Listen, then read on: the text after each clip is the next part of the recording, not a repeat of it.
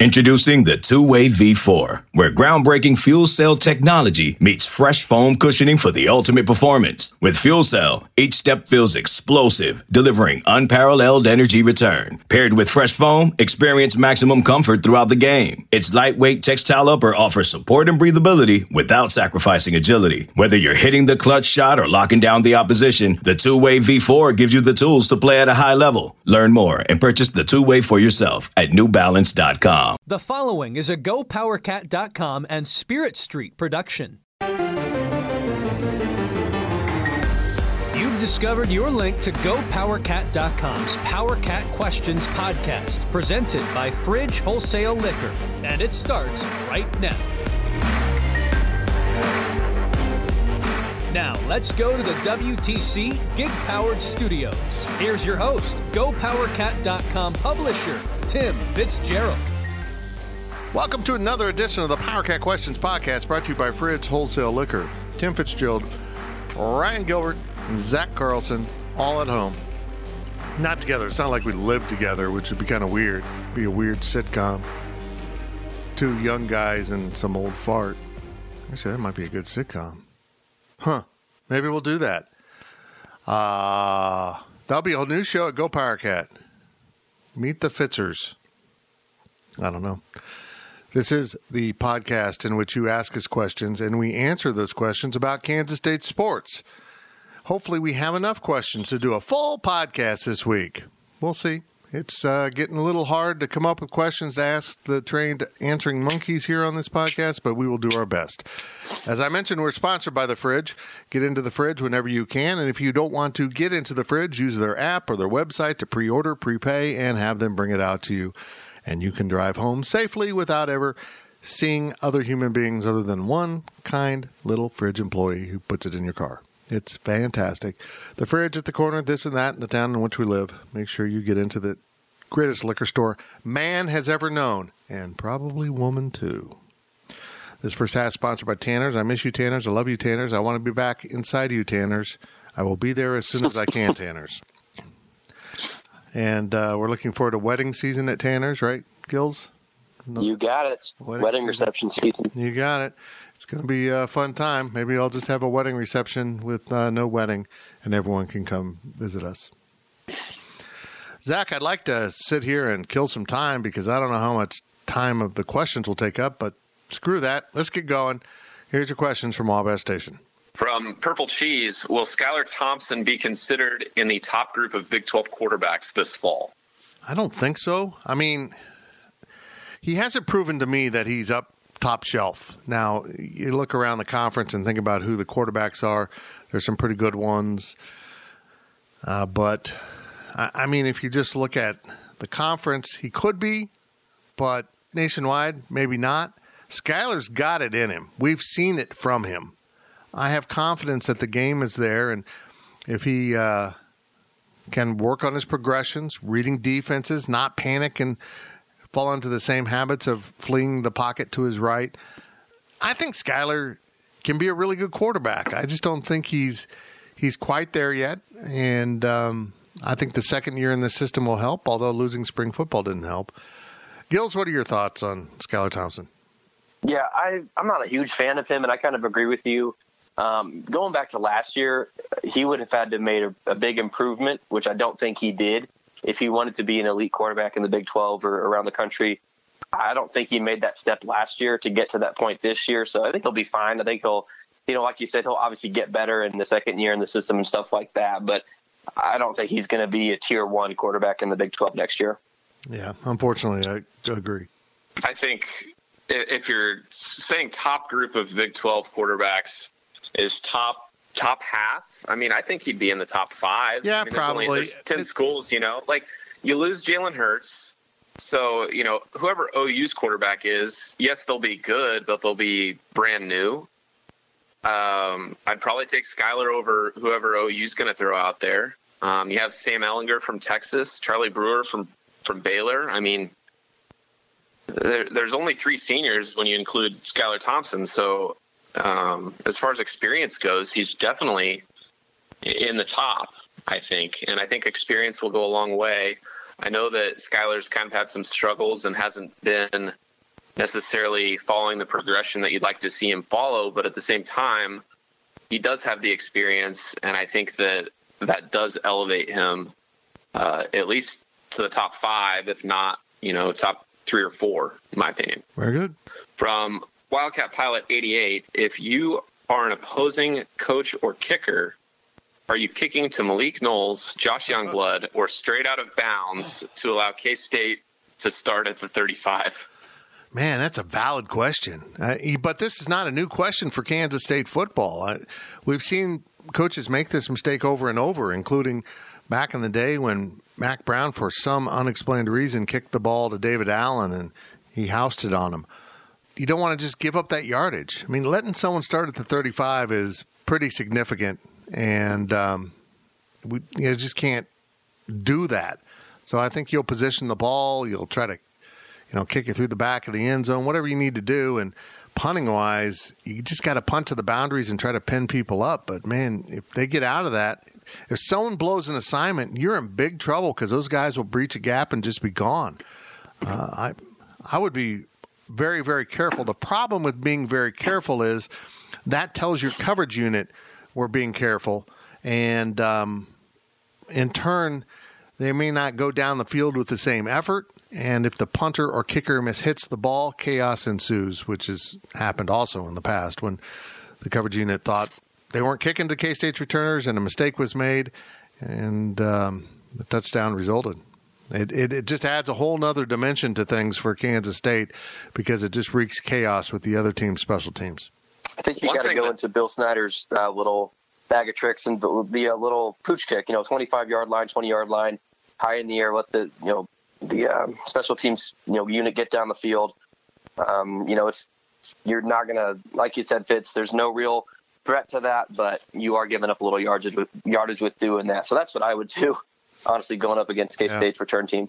Well, one thing that's bothered me about K-State's kicking, I know this isn't really the question here, but K-State really hasn't had a kicker, a kickoff guy that can kick it out of the back of the end zone, just boom it, into the stands or past the goalpost, whatever, since Matt McCrane. So that's one thing that frustrates me. So K-State has pretty much always had to kick. It'll land in the end zone and they can take it out or not. But for the most part, K-State's had to return kicks or have the opponent return their kicks. And I think that with Youngblood and Knowles, I would try kicking out of the back of the end zone. And if you can't do that, I mean, you're basically just hoping you can get down there quick enough. And I think that for the most part, you're going to stop them before the 35, but I don't think kicking out of the bounds is a terrible idea either. Also from Wildcat Pilot 88, what would your over-under be on special teams touchdowns this year? Probably special teams touchdowns. So punts and kickoffs. 4.5. That's exactly what I was going to say, 4.5. We had 4 last year, right? 3 kickoffs, 4 kickoffs, because there's 4 kickoffs. Yeah, there's a punt. There any punts in there? There was a punt too. It feels like there was a punt. Nichols? Maybe not. Maybe I'm thinking back to 2 years ago. I don't know, but 4.5 seems comfortable. Yeah, I would agree. I mean, think about it. Youngblood had 3, and he only did it for part of the season. In fact, he didn't have enough returns to qualify for the national statistics column, and yet he led the nation in kickoff returns for touchdowns. It made no sense because it was so out of whack. I'd probably take the over. I think I'd go 5. If I was betting on it, I'd say that K-State's more likely to get 5 than 4, just based on last year, especially with what you said about Youngblood not having really a full season to get everything. Yeah, and you got to remember Malik Knowles wasn't even that healthy last year too. So, the Youngblood coming in strong, and then a healthy Malik Knowles, I would like to bet the over as well. From Purple Cheese, it feels like the Big 12 is already on notice, but does Josh Youngblood get onto the national radar as an electric playmaker this season? Well, he's got to get more involved in the passing game, and honestly, I was a little bit surprised he wasn't more involved last year. And I think they can find ways to use him in slip screens and things like that get him into a little bit of space and kind of turns it into a punt return, kickoff return type situation. Maybe they don't feel like his route running has been great, his hands in terms of pass catching have been what they want. I'm not sure. They just didn't have him involved enough in the pass game to make him in the spotlight nationally enough. I think that'll come. I think they'll get there. And so the answer is, yeah, I think he will. As a sophomore, people will really know about him, and certainly having enough time to absorb what he did as a true freshman on kickoff returns will send a message around the country that this kid is something special and you better check him out. But, yeah, I'd like to see him a little bit more woven into the offensive playbook. So question from Go Power Cat Ryan G for you guys. Oh. We talked about Skyler earlier. Who do you think's got a better chance to become, sort of an elite player nationally, or at least kind of in the spotlight? Would you go a quarterback like Skylar Thompson, or would you go for someone a little more flashy like Youngblood, who I think we can agree Thompson's probably a little bit better, but, it's more fun to watch a guy like Youngblood play. We look at, the best quarterback in 2012 and Colin Klein, but, no one wants to focus on that because he's not really fun to watch like Johnny Manziel. So what do you guys think about that? I'd go Youngblood as far as having that national prevalence, but also Youngblood, to get that national prevalence, he'd probably do it on the return game, 1. 2, he'd do it as a receiver.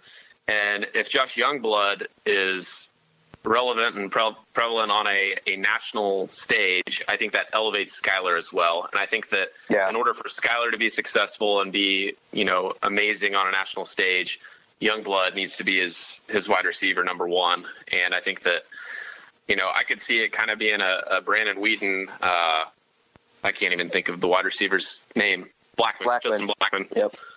One of those type combos where they're both, they both make each other better. So that's how I see it. I think Malik Knowles might get there too. I think Malik might become more of a focus of the passing game, and people might realize that this kid is a big-time playmaker. And he kind of reminds me of a guy that would be at OU. So maybe you'll get some attention this year. From Adam K63, do you believe that football will be able to do their summer program on June 1st? I would doubt it. I think we're looking at July 1st before some of this breaks free. I think if you're a football player and July 1st is opened up, you're going to have a miserable July and August. Miserable. I mean, they've got to get you back in shape, not just for competitive reasons, but to protect you from injury. And, without spring practice, I wonder if they'll be able to allocate extra time to get teams better. I mean, I need to check the NCAA rules. Is there a definition of spring practice of the dates it needs to be between? I would think there would be, but would the NCAA let you take some extra practices in July to compensate for the loss of spring practice? Keep in mind, some people got in spring practice, so they're at an advantage. I think it's probably closer to July 1.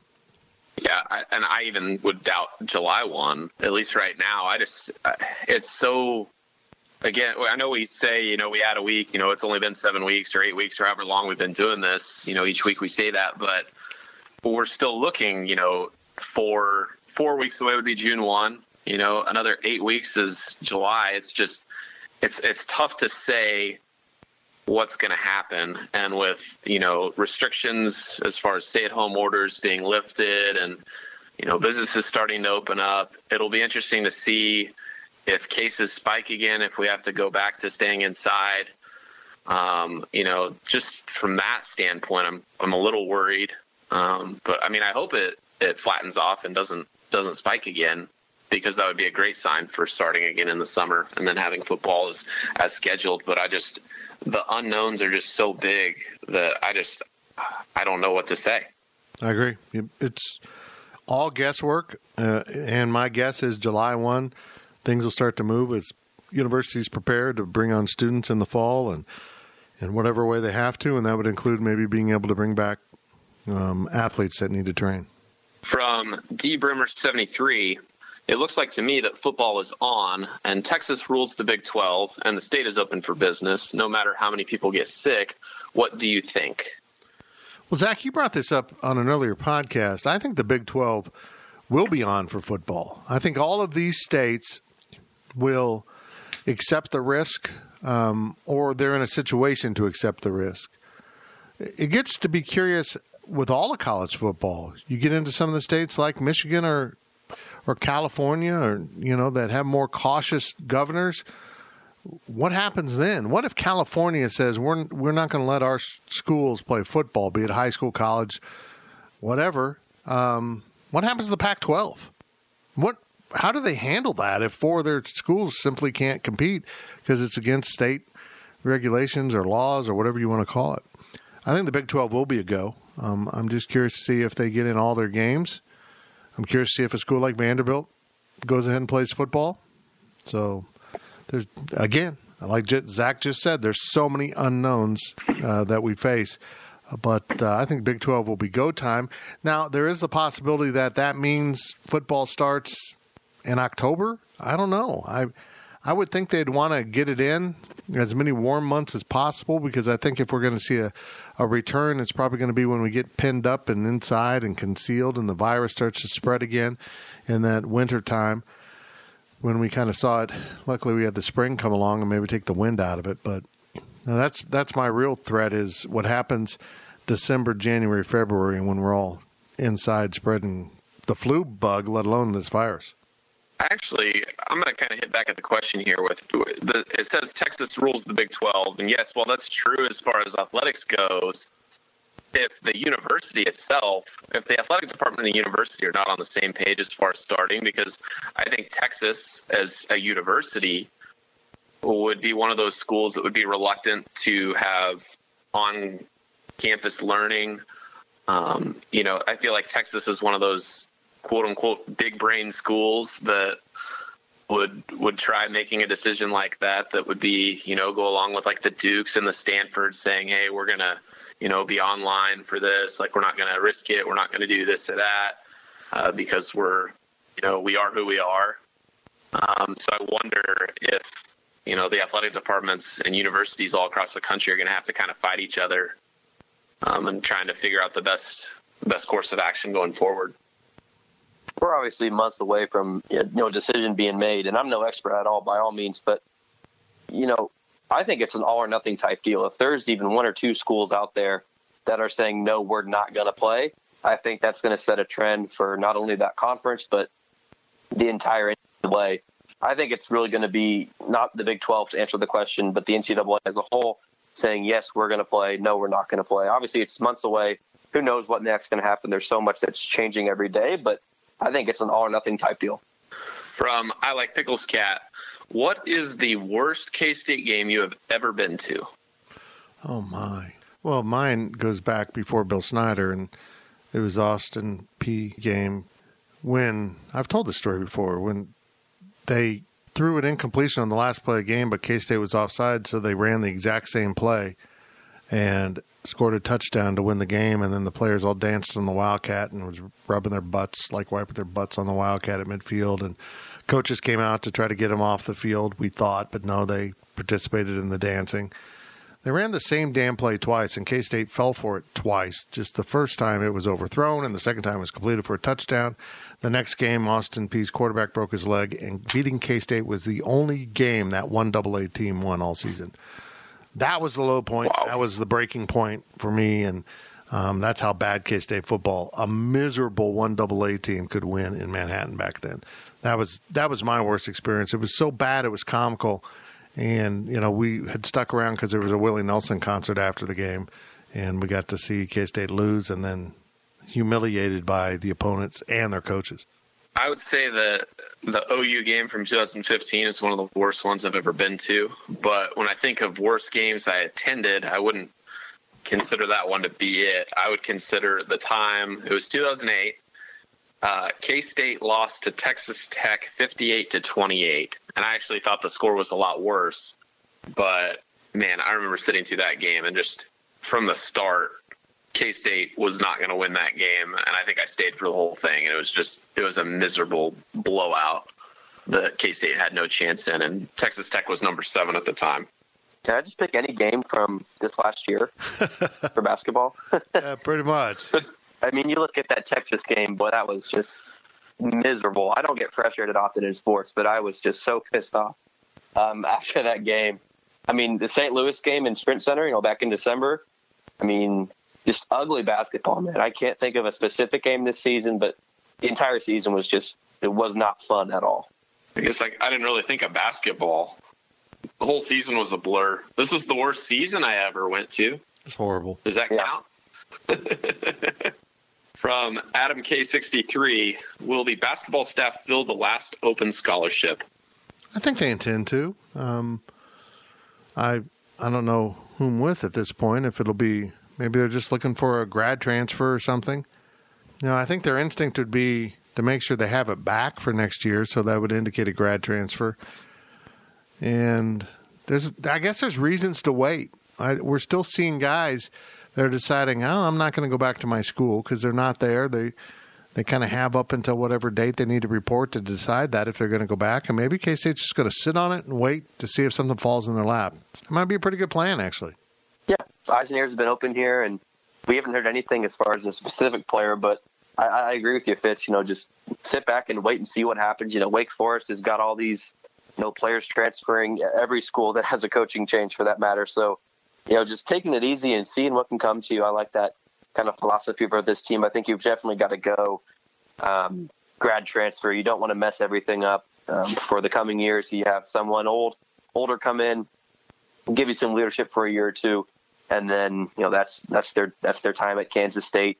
I think the future is really what you need to be focusing on at this point, and you don't want to add in even more recruits, which it's already pretty much too late to do that. But the freshman and sophomore class is pretty much set. So I think a grad transfer would be great for this team. Last question of the first half from Adam K63.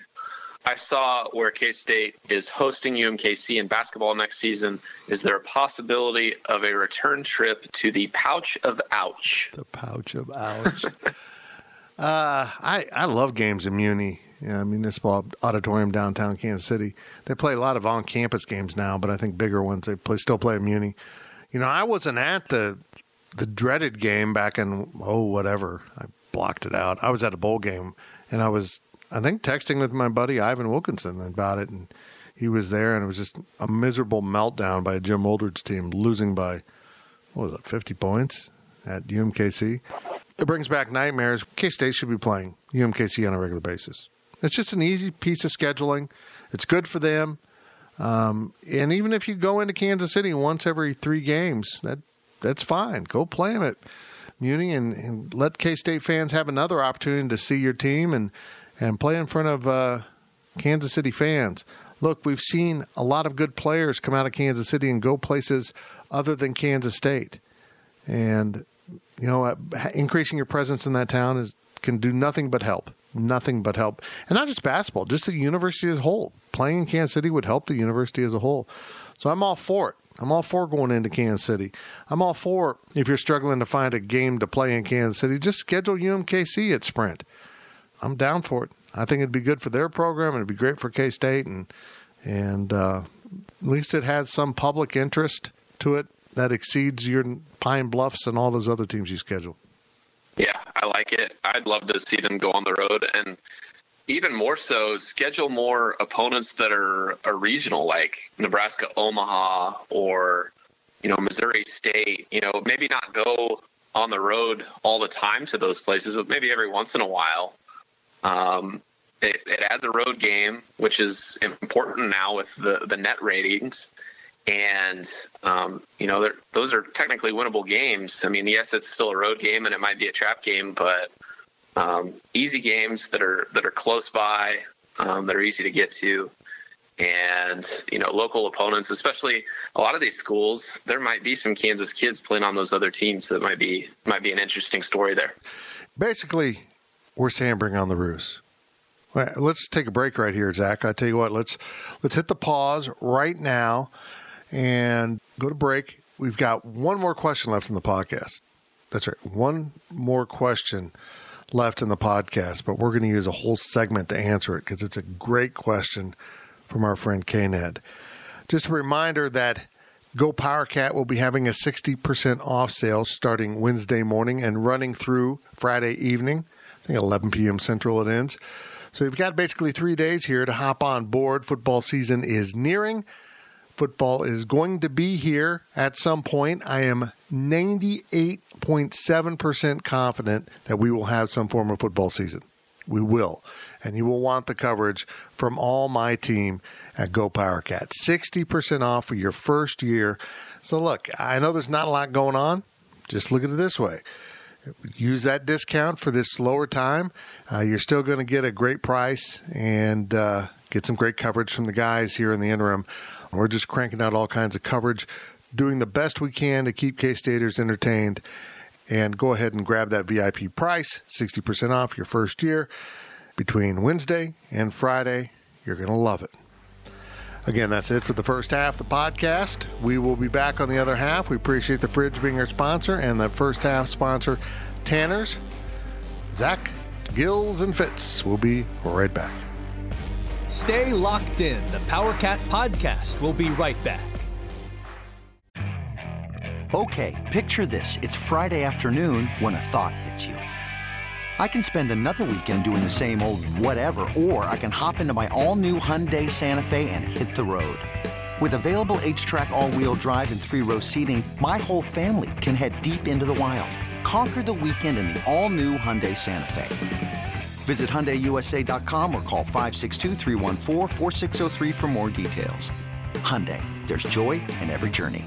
This episode is brought to you by Progressive Insurance. Whether you love true crime or comedy, celebrity interviews or news, you call the shots on what's in your podcast queue. And guess what? Now you can call them on your auto insurance too with the Name Your Price tool from Progressive.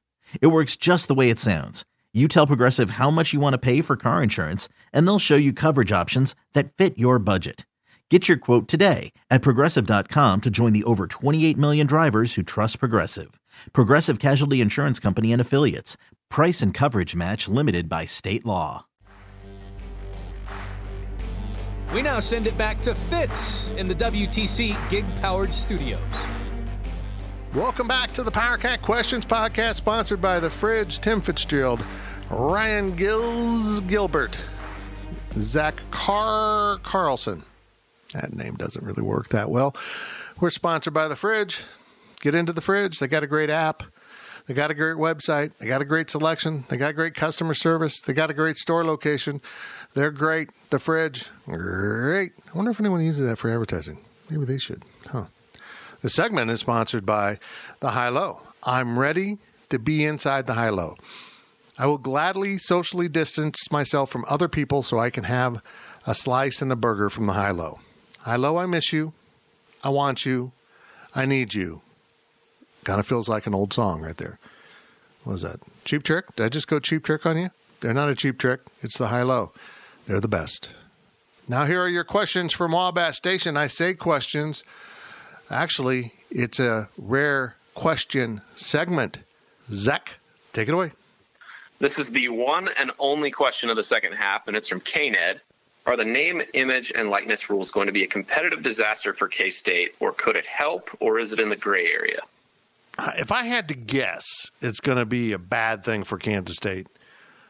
I think anytime you've got a big market team, a USC, a Texas, even to a lesser extent Oklahoma, maybe Nebraska just because it rules their entire state, recruits are going to have more opportunities for endorsements and whatever comes of this than a little market like Manhattan, Kansas.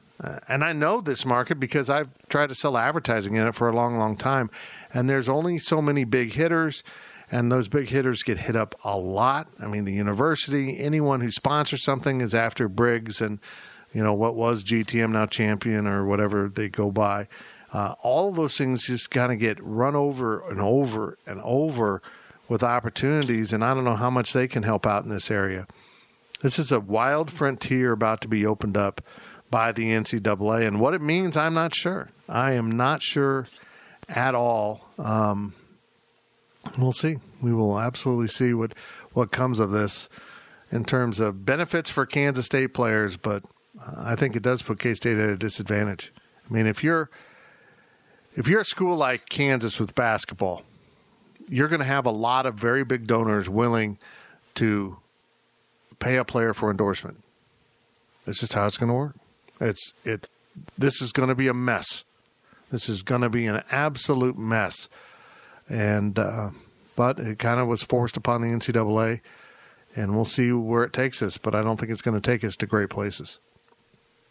I actually disagree, and I think that this is going to be fine. I don't think it's going to have any effect really on a lot of stuff. I don't think there was a message board post I saw about, the Austin market can afford to pay the fifth string walk-on long snapper to endorse whatever, like there's only so many people on a football team or even a basketball team that are worth the marketing or the ad dollars that it would cost to have them endorse something. There's only so much money that is worth it and so much time for these athletes to endorse stuff that, what are you thinking of when a car company is going to have them endorse something? Are they going to give them a car? Are they going to have them do a commercial? Are they going to do something on social media? There's kind of this limited value of what you could pay someone for legitimate ad service. And I think that you'll see stuff be regulated by the NCAA as far, if someone's getting $1 million for a car deal, I think that's going to be seen as kind of fraudulent there by the NCAA. But this is just name, image, and likeness. It's not changing the rules on boosters being able to give money to players. I think that rule is still going to exist. You're not just going to be able to say, hey, I can pay you $100,000 if you come to K-State and you'll be in this commercial or whatever. That's still against NCAA rules. I don't see stuff like that happening. But where I see this benefiting is not really for the star players. It's for everybody else on the team. It's people, for example, like right now, if you were a student athlete, any sport or whatever, and you made a YouTube channel, you couldn't put ads on your videos, regardless of how many views you get, how popular you are. It doesn't matter, what you're doing. If you're using your name, the NCAA owns your name, and you're not allowed to make any money on it. And a good example is Kylie Ross was a soccer player at Baylor that just graduated, and she would vlog all of the road trips she'd taken to Big 12. It was really interesting, really well put together, and she was good at it, but she wasn't allowed to make a single dollar off of her videos. And the money she'd be making wouldn't necessarily be from anybody that follows Baylor athletics. It's coming from ad companies, commercials that don't have anything to do with sports. So this opens up opportunities for athletes to make money regardless of what they are. It's just, I don't think that the value is necessarily going to be in the star players too. Like, for instance, the top K-State football player right now with the biggest following on TikTok is Tayton Winkle. He's a kicker. Okay, not Skylar Thompson. Tayton Winkle. He's a community college transfer. So he has almost 50,000 followers on TikTok and like 1 million likes. So he's done some kicking videos on there that are cool. But a guy like him, nobody knew who he was until I told you who he was. But if he wanted to make any sort of money off of TikTok from an ad, it probably wouldn't be coming from someone that has K-State ties. And it would be more of a national thing, but he wouldn't be allowed to do it because he's a student athlete. So I think that the whole, this is just going to be a bunch of dirty money thing, I feel like that story's overblown, because this allows everyone to be able to make money. And I don't think it's about the star players necessarily. That was a long answer. In a perfect world, if everyone's playing by the rules, I think K-State's it benefits them. It's a good thing for them. But, you look at college basketball. I'm not saying Kansas or Kentucky or Louisville or Duke. I'm not saying any of those schools pay their players or anything fishy's going on.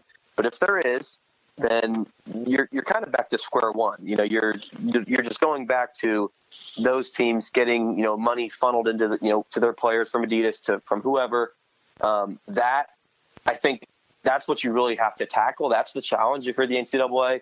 I kind of am in the middle with you guys. I agree with what you're saying, Zach, but also I agree with what Fitz is saying. I'm not a huge fan of college athletes getting really anything, but then I listen to what you just said. If you're just a soccer player who wants to do some vlogging and it has nothing to do with, your actual, playing a sport in the NCAA, as far as where your income comes from, then I think that's totally fine. So it's a tough situation, but the biggest thing for me, the question was about Kansas State. unless they can tackle that issue that's going on with the bigger schools, and it's not just about the Texas or the USCs, it's about the ones who are, Kansas and the ones that are being investigated by the NCAA. Until that can get really, fixed, I think that Kansas State still is a step behind as a program that, as far as we know, likes to play by the rules and a pretty clean, ran program by Kleiman and Weber and stuff like that. I think until something changes with what happens there, as far as those, schools getting money under the table, I think K-State's still a step behind. I think another thing you have to remember is there's only a finite amount of talent. And K-State hasn't really been getting the 4 or even 5 stars lately or for a long time. So all of these players that weren't really in K-State's market that they probably weren't going to get, and now if they're able to get more money, is it really that bad of a deal where, you lost the player, but you also didn't have to pay him $500,000, It'll kind of create some competition at the top, and I think that K-State's always been about finding that value player, at least according to the rankings. They get a lot of 2 and 3 stars and they coach them up. I think that there's going to be some sabermetrics or, whatever, just trying to find the numbers as far as value go to build a team, some Moneyball stuff. So it's not a bidding war because we're not actually paying the student athletes, but how do you avoid that then, Zach? How do you avoid a bidding war that just boom? Because like you said, these top schools are probably going to have, these top players are going to go to some of the better schools. How do you avoid just something like where, a bidding war comes into play where the best players are going to go to the best schools? I mean, the way I see it is just like right now, the best players are already not going to be considering K-State. So K-State's not even in play. So they're not losing any money. But the school that they end up landing at, that's advertising dollars from somewhere else, that there's a finite amount of money out there that can be spent on student athletes and getting quote unquote student athletes to come to your school and trying to grease them and move them that way once name, image, and likeness is allowed to be profited upon. But I think that if K-State's not a player in those big schools, for those big players, I think that it's just going to be about the same. I think that the money's going to translate exactly how it's kind of playing out right now. The best players are going to go to the best schools, and I don't think K-State's going to try getting in any bidding wars with someone that they don't think's worth it. Yeah, good point. Yeah, it's interesting. I mean, I'm reading it here, you can get third-party endorsements related to athletics without school or conference involvement, compensation for student-athlete opportunities such as social media, new businesses, or personal appearances without institutional involvement. They go ahead down here and mention something about boosters being involved, but how, again, so if the way the NCAA has done this in the past, if you've ever farted near a campus, you're a booster of that institution. I mean, they've been so outrageous in their wide swath they sweep with who they define as a booster. So I don't understand. If you're interested in having a student athlete be on your ads, how does that not make you, by the definitions they've used in the past, a booster? And down here it says they can't have activities involving boosters. So I don't know. This is just such a weird play by the NCAA. They've been forced into this, but it's kind of vague. It's unknown. They might be restrictive. And what we've also seen from the NCAA guys is they're not very even-handed in how they hand out penalties. Some schools can get away with stuff and some schools can't. I guess that's what I'm saying. It's always been that way with the NCAA. Help us out. Self-report will be lenient on you, except if you're Missouri softball, we'll absolutely hammer you. And so I don't really understand the NCAA. There's so many problems with the NCAA. This is just going to magnify some of these issues. The NCAA has to do some major house cleaning and be more strict and more even-handed in how they handle all of these things. This is the penalty for this. This is the penalty for that. Everyone, whether you're Nicholls State or University of Kansas or Alabama, are subject to the same rules and penalties. And they've just been so unfair about how they hand out bowl bans, scholarship limitations, recruiting limitations. It's kind of pick and choose whatever we think. They nailed USC. Other schools have gotten by with similar things. It's just very frustrating to watch the NCAA operate. And this is going to be a massive amount of confusion for them.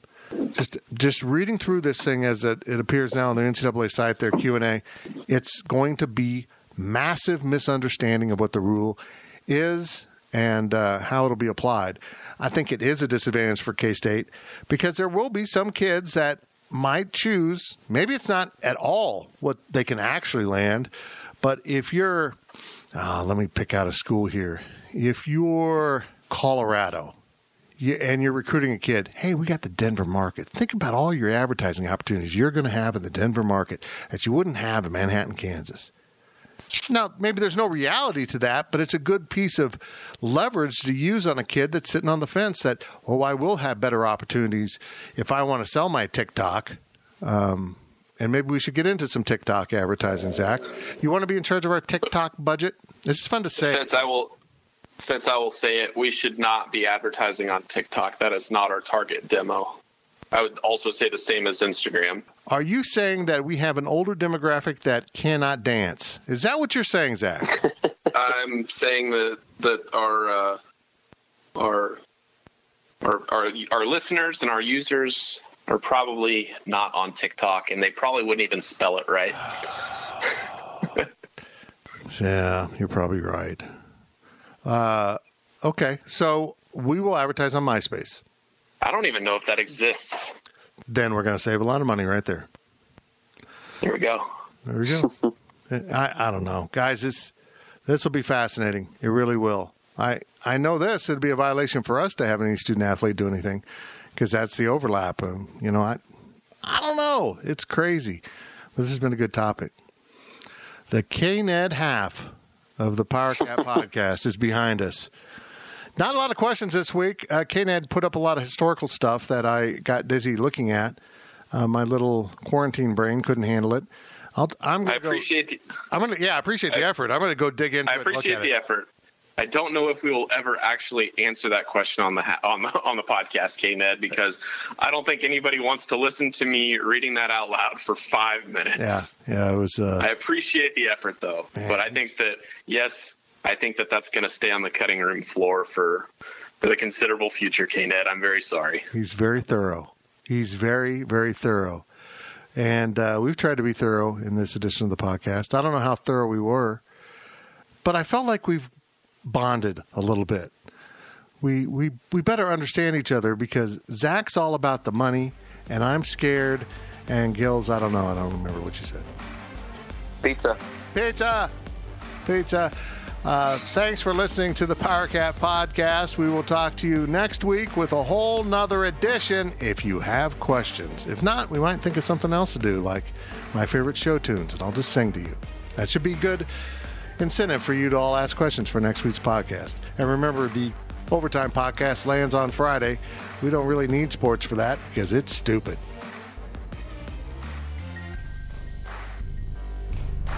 You've been listening to the PowerCat Questions podcast, presented by Fridge Wholesale Liquor. PowerCat Podcast. All rights reserved. GoPowerCat.com and Spirit Street Publishing. You can now relive the best moments of the UEFA Champions League 24/7. The UEFA Champions League channel is a new 24-hour streaming channel serving non-stop goals, highlights, and full match replays from the world's most prestigious club competition.